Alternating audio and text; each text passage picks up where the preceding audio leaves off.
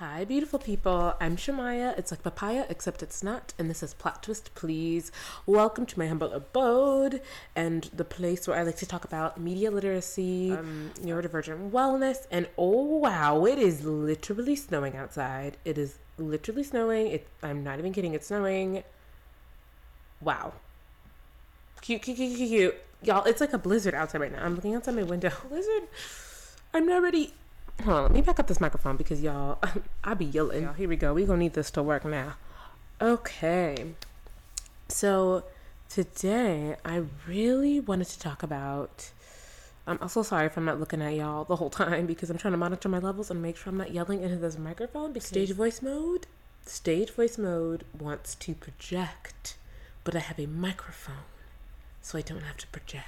Okay. But first, before I go on to like the subject of today, this video / podcast episode is sponsored by me and the Plot Twist Please Etsy shop. So click that link in the description that leads you to the Etsy shop where you can buy art for your home to encourage wellness, to encourage Black people being well. And I was thinking about selling affirmation cards on there. I have to ponder that a little bit and like get everything in order and to see if I actually do want to go through with that.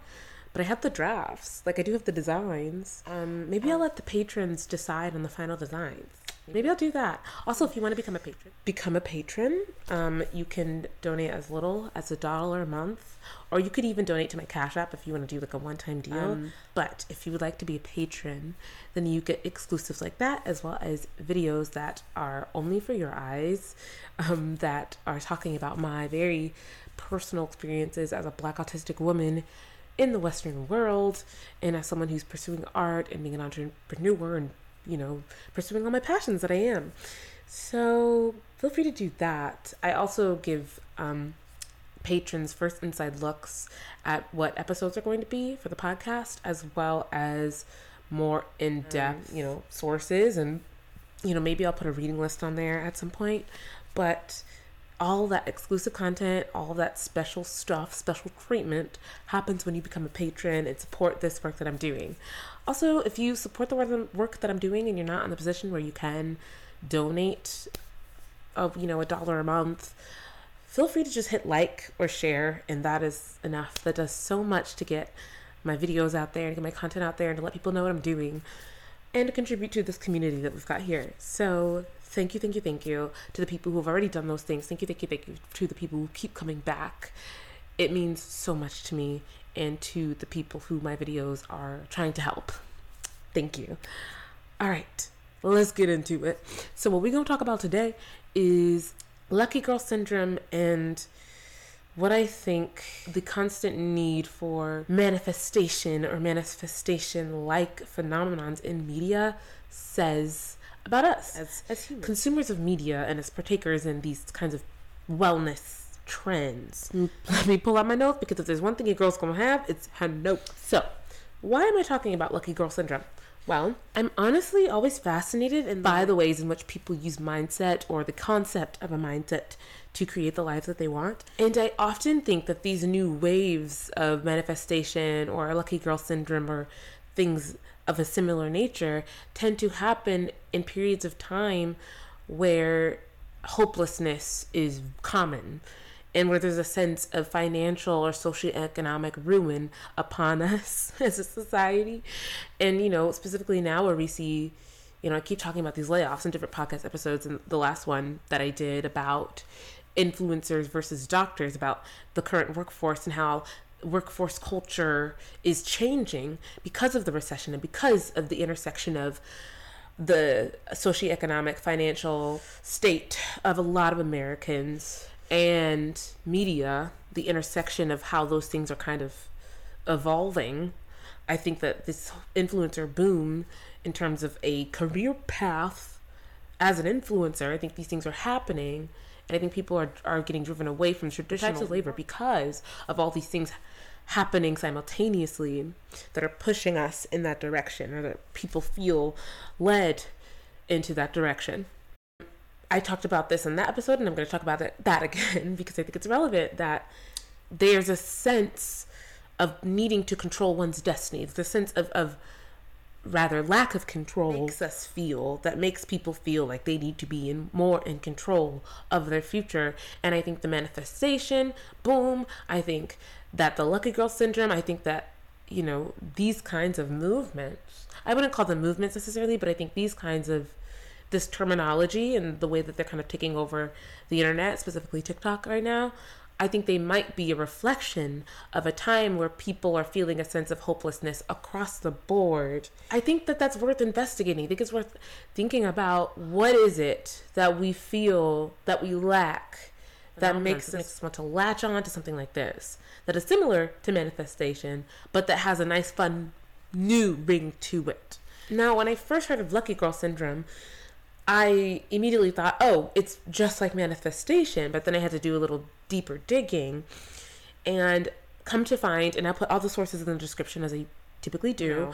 Lucky girl syndrome is based on the premise that you are someone who good things happen to all the time, and it's because you're lucky. It's because you just are that girl, and things will just happen to you in your favor.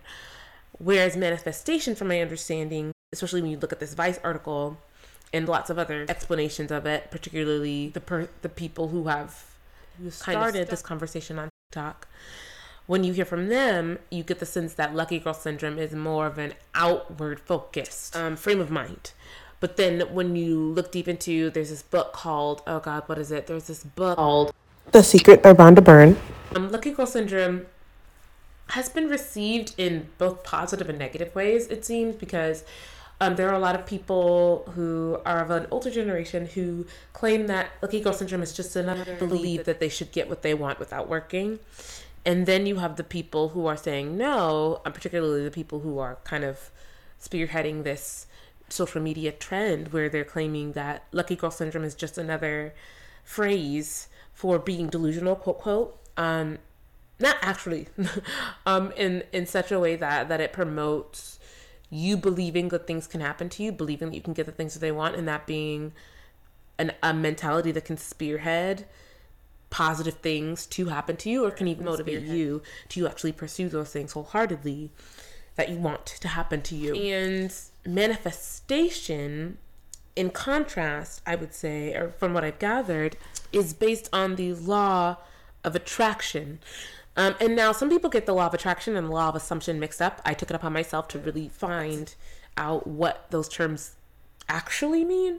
So law of attraction is based on the premise of basically, if you build it, then it will come. Rather, law of assumption is what you believe or imagine comes true. So very similar ideas, but, but semantically a little bit different. The interesting thing about manifestation is that it seems to be aimed more inward, and it is leaning into individual agency as opposed to lucky girl syndrome, which is seemingly dependent on things happening to you or things on the outside that fall into your lap. And frankly, I think that really just depends on how you apply these concepts. I think that how someone uses them can be very individualized, and I think that manifestation can mean something completely different to one person than it does to the next, depending, on a lot of things, depending on culture, religion, spirituality, because I think it's fair to analyze where this language comes from, especially when you think about how Black and brown people have pretty much cultivated these ideas, and they've been co-opted by a lot of white wellness experts, by a lot of white wellness bloggers, and even people with credentials, even people with PhDs who go to these different countries and travel and pick up these manifestation techniques and capitalize off of them financially. It's really, really muddy, sticky. It's really gross, muddy waters there, especially when people are paying $5 a month for an app, whereas in another country, they wouldn't have to pay for meditation. It would just be free. It would just be there. But then that also has barriers too. If you don't live in that country, and of course it's expensive to travel. It's expensive. And this is not always something that is attainable for people in the West, those concepts. But I also think we need to acknowledge when we're talking about wellness principles, especially when it comes to manifestation, which is, I believe, a Buddhist practice, or it's rooted in Buddhism, and it was co-opted by a white woman who wrote a book based on the law of attraction. Now, I don't know this woman, no shade to her, but this is just something that white colonialism does. It consumes and it constantly borrows. And here's the thing, I haven't read the book. I don't know if she's paid homage to the cultures that she's pulled from. I don't know. I would hope so. But I do think that it behooves us. I do think that it is paramount for us to think about where these principles come from and to honor where they come from. If it is impossible for us to not pay that $5 for the meditation app because we wouldn't otherwise have access to meditation, then I would hope that we would have in the back of our minds that this did not come from a white person. I just hope we would know that. I think the funny thing too, is this still recording? Oh God. Oh, whew, y'all, sometimes I gotta check because the electronics be acting wacky. They be acting brand new and prehistoric up in here. But anywho, manifestation seems to support the same function as Lucky Girl Syndrome. And I would also say that manifestation requires inner healing and personal development, or at least from what I've seen. There are other sources in there, but it seems that manifestation requires some sort of self-awareness into knowing how much power you have when it comes to achieving your goals, when it comes to making your dreams into reality, and knowing where your shortcomings are, knowing where your pitfalls are, and how you can circumvent them in order to build the life that you want. Again, based on law of attraction, building it so that the things you want will come. Building that life so that the life will happen to you, And I frankly think that's a healthier approach. And I'll explain why real soon. So, the law of attraction... Oh, I'm sorry. I keep saying law of attraction. What I mean is Lucky Girl Syndrome. They both start with an L. It's fine. I'll take the L. Law of... I did it again. Lucky Girl Syndrome is a form of positive thinking, that kind of frame of mind where the assumption is if you think positively, then everything in your life will turn out the way you want it to because you thought positively. Is more complicated than just thinking things will happen to you. But honestly, the way that people explain it on social media, you'd be surprised the way that it is being explained. And maybe because it's just like a short snippet of time when you make a TikTok, it contributes to virality when something is short and cute and easily packageable and sent off to the next person and shareable. Maybe that just is the function of the app that makes it seem like such a simplistic concept. But I think promoting a positive way of thinking for a lot of people who don't practice media literacy actively, there are limits. And one of the biggest limitations, and I think like almost dangerous pitfalls that we can get into, is framing individual responsibility as if it can circumvent systemic change. I think about this a lot when it comes to the body positivity movement, when it comes to, Black Pride and, lots of other easily shareable, easily clickable quotes and phrases, these micro movements. Maybe that's it. There's these micro movements on social media that make us feel good after we watch the video, that make us feel good after hearing the phrase. But then we realize that individual authority can only take us so far, that you cannot self-love your way out of oppression. Systemic oppression doesn't take a break. It is pervasive, and it has been. That train is not stopping because you love yourself. Okay? And of course, there is value. There is so much value in loving yourself, in knowing who you are, and knowing what you bring to the table, despite the lies of white supremacist patriarchy. Despite the gaslighting that is racism. Racism is the biggest gaslight. Like, if you think about it, Black people have literally done so much with so little. It is astonishing. With a fragment of what white people have had access to, Black people have done incredible things. The only thing that could gaslight us into thinking that we're less than is racism. It's the biggest gaslighter of them all. We couldn't own land. We couldn't have our own names. We couldn't claim our own names. it blows my mind. It blows my mind all the time when I think about how much we've had to go through. We couldn't write. We couldn't read. We had to teach ourselves to read. We had to figure out how to communicate with each other. We have our own language within languages. We have our own language within ASL, within all these other communities. It's wild to me, the things that Black people have been able to do. And you can clip that and you can share that. It is so important. It can be life altering for a Black person to walk into a room full of white people and think to themselves, I belong here. Not only do I belong here, I'm probably overqualified to be here. Because you know that if a Black person walks into a room, it's because they are overqualified to be there. Because people who are not qualified are in that room, who don't look like us, who don't come from where we come from. So yes, it can change your life when you know who you are, when you know what you've got. It has changed mine. It's really shocking to some people when I tell them now, my current friends and the people who I have intimate relationships with now, when I tell them that I used to truly, truly think that I was nothing. I don't know how to explain that. I don't know how to explain that without it seeming trivial or seeming like a hyperbolic, but I truly didn't think that I was worth anything. You know, I'm a spiritual person, so my spirituality is what saved me. My spirituality is what kept me alive. But I didn't think I was nothing, you know? When I walked into a room, I wished I could make myself as small as possible. I thought that if I did have to speak to anyone, that I wouldn't have anything valuable to say. At a very early age and for a really long time, I think maybe up until 2020. I thought that I was someone who didn't deserve relationships. And I don't mean romantic. I mean people. I mean people who love you and care for you long term, outside of my immediate family.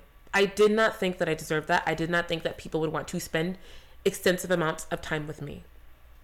Truly. And I could articulate that verbally because I remember writing it in journals. I can't believe that I thought that. I wrote those words down and meant them wholeheartedly. I get emotional when I think about it because I'm like, who was that? Who was that? And I think, you know, this is kind of going off script a little bit, but I think one of the biggest disservices that we can do to ourselves is to claim that the person we are now and the person we were then are two different people. Because that person who you think is separate than you, who you have severed from you, from your being, from everything that you've worked hard to achieve within yourself, that person still belongs to you. They still belong somewhere. They still are as deserving of empathy and of understanding and of grace and of care as the person who is with you today, as you are today. You know, and I think we need to take care of our current selves and our past selves because they're the same. They're the same. They deserve the same things. I understand how hard it is to build yourself from the inside out, despite everything, especially if you're someone of a marginalized community. It can be ridiculously hard because you can have all the stuff and everyone out there will tell you that you don't. All of the images, all the little jokes people make, all of the ways people look at you, the way people treat you can convince you over time of things that are just blatant lies. Those can be such strong forces. There are so many forces that try and tell specifically Black women that they are nothing in and outside of our communities. There are so many forces at play that can potentially convince us that we don't matter. I understand how important it is to have that foundation. And no, you can't do it alone. No, it is not something you need to uproot from because where are you pulling from, my friend? At a certain point, you're going to have nothing to pull from. And you're going to need your people. You're going to need your community. So individual self-love can only take you so far. Individual positive thinking can only take you so far. Systemic change is the ultimate force. Now, when you can't do that, when you aren't benefiting from the system that is set up before you, without any doing of your own, without any fault of your own, then that's where your community comes in. I don't know if self-care communities or self-care influencers or what have you, if the conversation is as geared toward community as I would like for it to be. And maybe the tide is changing, but I think that, whether you are partaking in, this lucky girl syndrome ideology, whether you are someone who partakes in manifestation, I think that the positive effects of those become doubled and tripled when you have a supportive community around you. When you have someone telling you you can do it. I'm getting so emotional. Oh my gosh, what is going on today?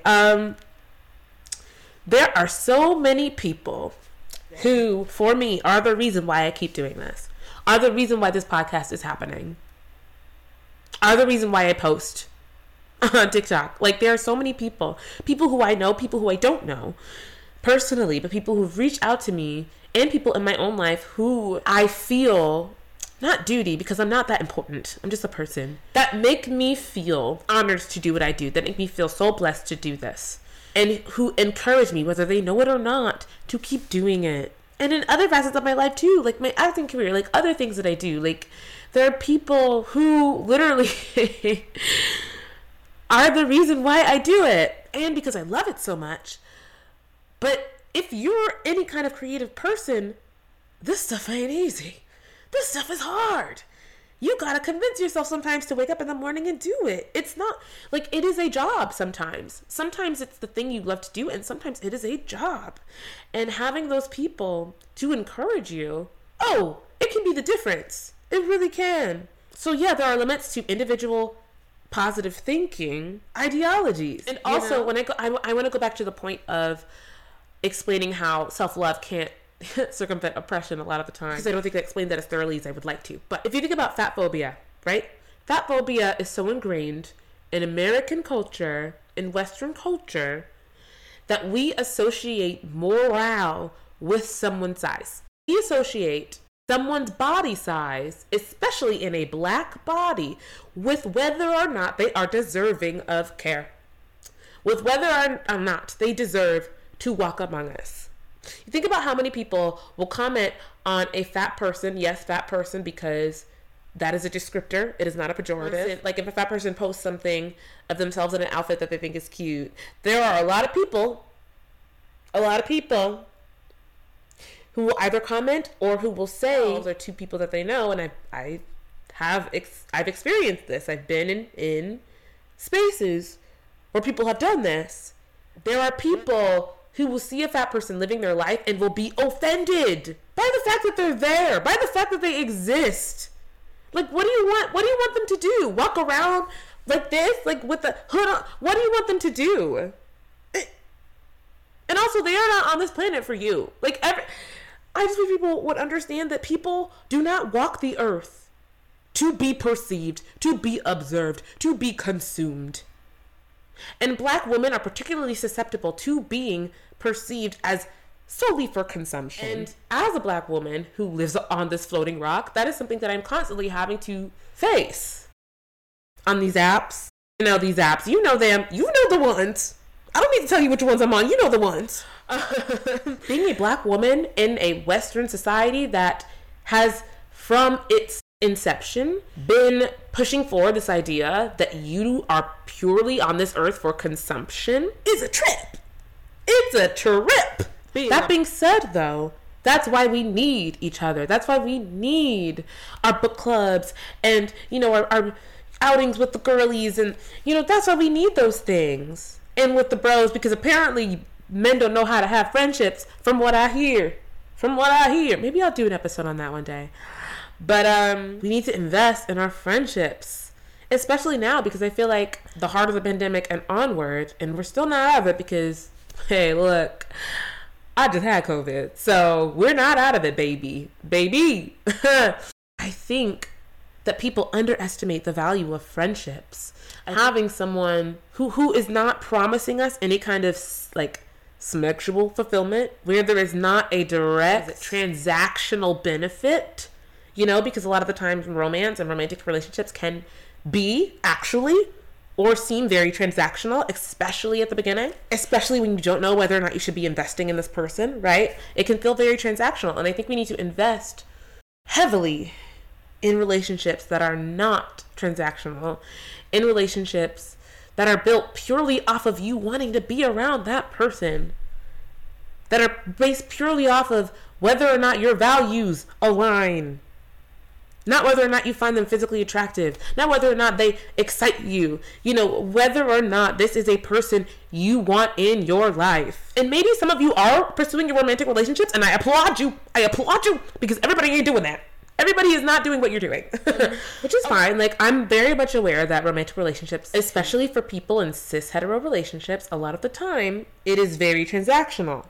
It is giving, what can you do for me? And not in a, like, balanced, you know, self-actualized, healthy way. Like, in a, like, okay, like, this is a business arrangement. I really do think that people approach romantic relationships and platonic relationships differently. And I would hope that when the going gets tough, and you're in a romantic relationship, then you have the same emotional security and physical safety that you would in a platonic relationship that you value.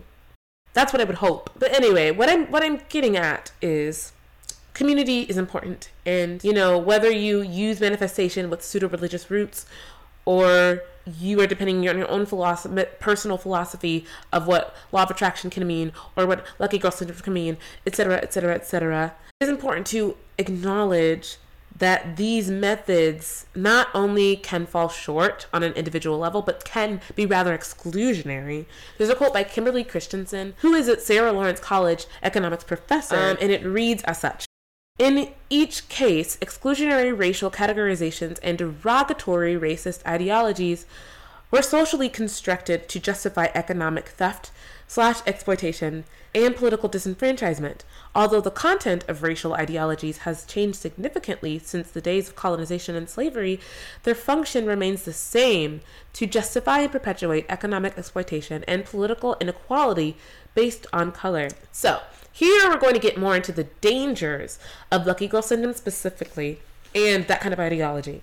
So Lucky Girl Syndrome has a focus on the outside world and what's happening out there.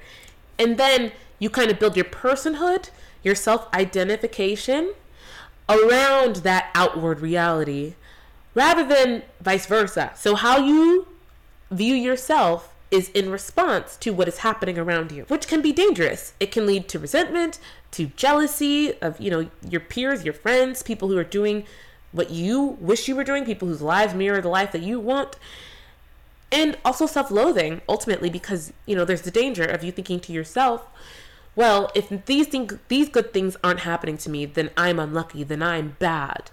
If good things don't happen to me, then I am not good. You know, and it reminds me of that thing in psychology, that phenomenon where some people who are really traumatized and who've gone through a lot will internalize the trauma they've endured and will create an identity around that trauma that points to them being bad because bad things have happened to them. And that's really dangerous. It's really dangerous, because you can think that if things happen to you, if someone inflicts harm on you, that you deserve it, that it's because you have brought this upon yourself. And that's just so dicey. And you guys, I've been there. You know, I used to think that people didn't like me. People didn't want to hang around me because I was unlovable. I wasn't having the friendships that I wanted, that I wasn't in healthy friendships because I just wasn't deserving of them, or because I wasn't supposed to have them, because people like me didn't have them. You know, what it ultimately does is, if you are a person who suffers from systemic oppression because the system is defunct, you're going to think, ergo, I'm broken, you know? And it also feeds into this edification of wealth and classism where, look, God, I don't know how else to describe this, but like the mirror with the ring light around it built into it, like the marble countertops, you know, the designer handbags, that life, that can end up being the prize. And if that is the prize, then what are we actually doing here? Like, are we actually elevating the most exclusive kind of wealth that so many people, that most people will never have access to? Is that what we want? Is that what we're highlighting here? I think we need to be careful of that. I think we need to be careful with these soft girl aesthetics, with this Lucky Girl Syndrome. And of course, soft girl aesthetics is a different, you know, it's running in a different tangent. than Lucky Girl Syndrome.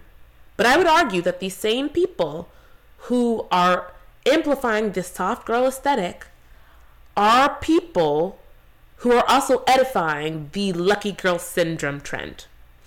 And arguably, they have the same audience. They're speaking to the same group of people. And I get it. Life is exhausting. This system is broken. We're all exhausted. And the people who are the most exhausted are the people who are not getting compensated for that exhaustion as they should be. I get that. But another black person in the 1% isn't going to save us. Another black billionaire isn't going to save us. What are they going to do for the person who's working at the corner store 5 days a week and can't afford healthcare? What are they going to do for that person? At the end of the day, we don't need more extremely uber rich black people. We don't need more extremely uber rich people of color. You know, it feels good. It feels good to say, hey, one of us made it. But I really want us to interrogate where that desire comes from. Where that need to feel like we could potentially be better than everybody else. Like, where does that come from? And that's the part that I think is the part that needs the most healing when it comes to marginalized people. And I think, oh God, there's a whole discussion about why a bunch of like grifters, like a bunch of like black wealth grifters come to fruition, and why they're so popular. And why we keep elevating them, why we keep gassing them up every time. Every time there's a new black billionaire, we can't get enough of it. We can't get enough of it. Black people now, specifically. I need us to heal that part of us that needs to see another black billionaire. And maybe, you know what? Maybe part of that is we're tired of struggling. Maybe part of that is we are tired of seeing our people struggle as well. But another Jay-Z is not going to do what we think it's going to do, because at the end of the day, the people who are at that level are probably going to be using the same tools that the white people at that level are going to be using. It's probably going to be the same level of exploitation. It don't feel as good to talk about that, but we got to talk about it. It is an oversimplification, and it is a disservice to the well-being of all of us to aim for such a narrow outcome. I am to be comfortable enough to not have to worry about if I break a leg that I won't be able to afford my medicine. Like, I would like to be able to afford my medicine. If I decide to have children, I would like to be able to afford to get all the procedures done that I need to get done to make me live my healthiest, happiest life. And to not have to worry about the day if there's a day that my health crumbles.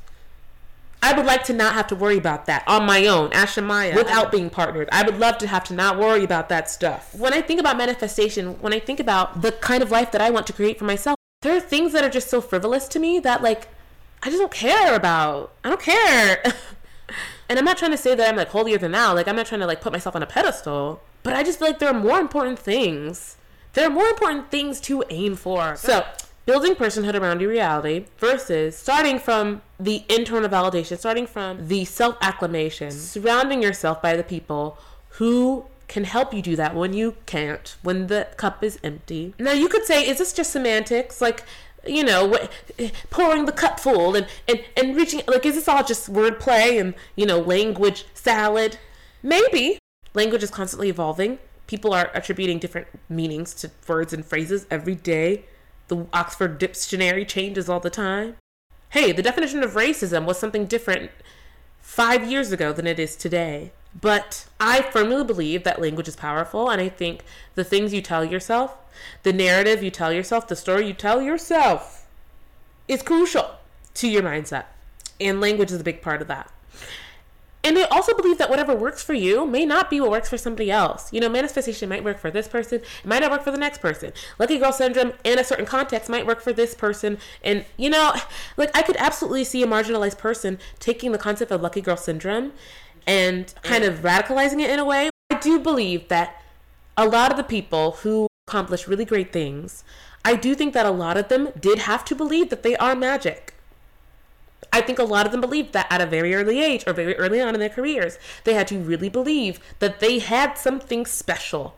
The thing, though, it wasn't based on the things that had happened to them. They really had to just know that and then sprinkle that fairy dust out into the world. You know, I think that at the end of the day, we are all just doing what we need to do to get to the next day. And the world is a wonky place, especially right now. And whatever you can do to alleviate that stress, whatever you can do to build a life for yourself without harming other people, that is fulfilling and that leads you to the healthiest, happiest self that you can be, I'd say do that. I'd say go on ahead. Who am I? Because that's all we're trying to do anyway. I also think that when it comes to building the lives that we want, especially in instructing other people how to build the life that they want, that context is incredibly important. Sometimes your mindset is the problem, and sometimes the problem is the problem. Manifestation, slash lucky girl syndrome, slash all the other isms, I think that they have to be self-aware. People who are in a position of privilege, I think they need to understand that they are not getting where they're getting purely because of their own efforts. Ever. Because people don't exist in a vacuum. Opportunities do not exist in a vacuum. A lot of the time, you are getting an opportunity over somebody else who is more marginalized than you. You have to acknowledge that. You have to acknowledge that in the world, you have privilege, and sometimes you're going to get opportunities.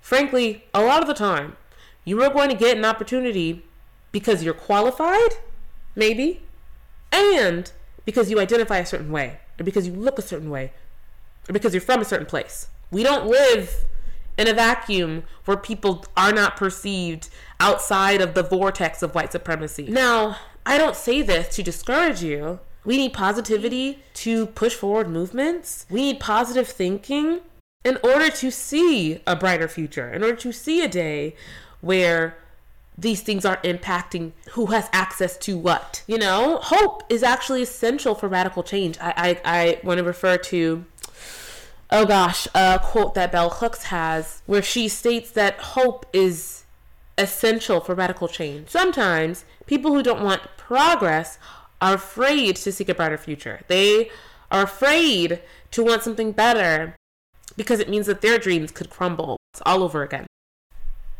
Or maybe they're afraid to see something better because it means that they could have had something better. That's a harsh reality too. Sometimes we gotta acknowledge. And I've recently had to interrogate this within myself. Sometimes we have to acknowledge that things are going to be better for the next generation than they are for us now. And there is a kind of mourning that comes with that. I don't think people talk about that enough. I don't think people talk about the fact that when something is better for the next generation after you than it was for you, there is a kind of mourning that takes place of, I could have had that. That could have been me. That could have been my life. That could have been my reality. What kind of person could I have been? What could I have accomplished? That's hard. That's hard. That's just something we have to and are going to deal with as progress is made. But the beautiful thing about that is that we can just know that we are a big part of that change. So we can be a big part of that progress. That people having access to things that allow them to live happy, fulfilled, safe lives. That is ultimately what's important. It's important to me. I hope that's important to you. So that's all I have for you today. Thank you so much for joining me on this episode. Feel free to like, share, subscribe. Join the Patreon if you feel led. And stay weird. Bye.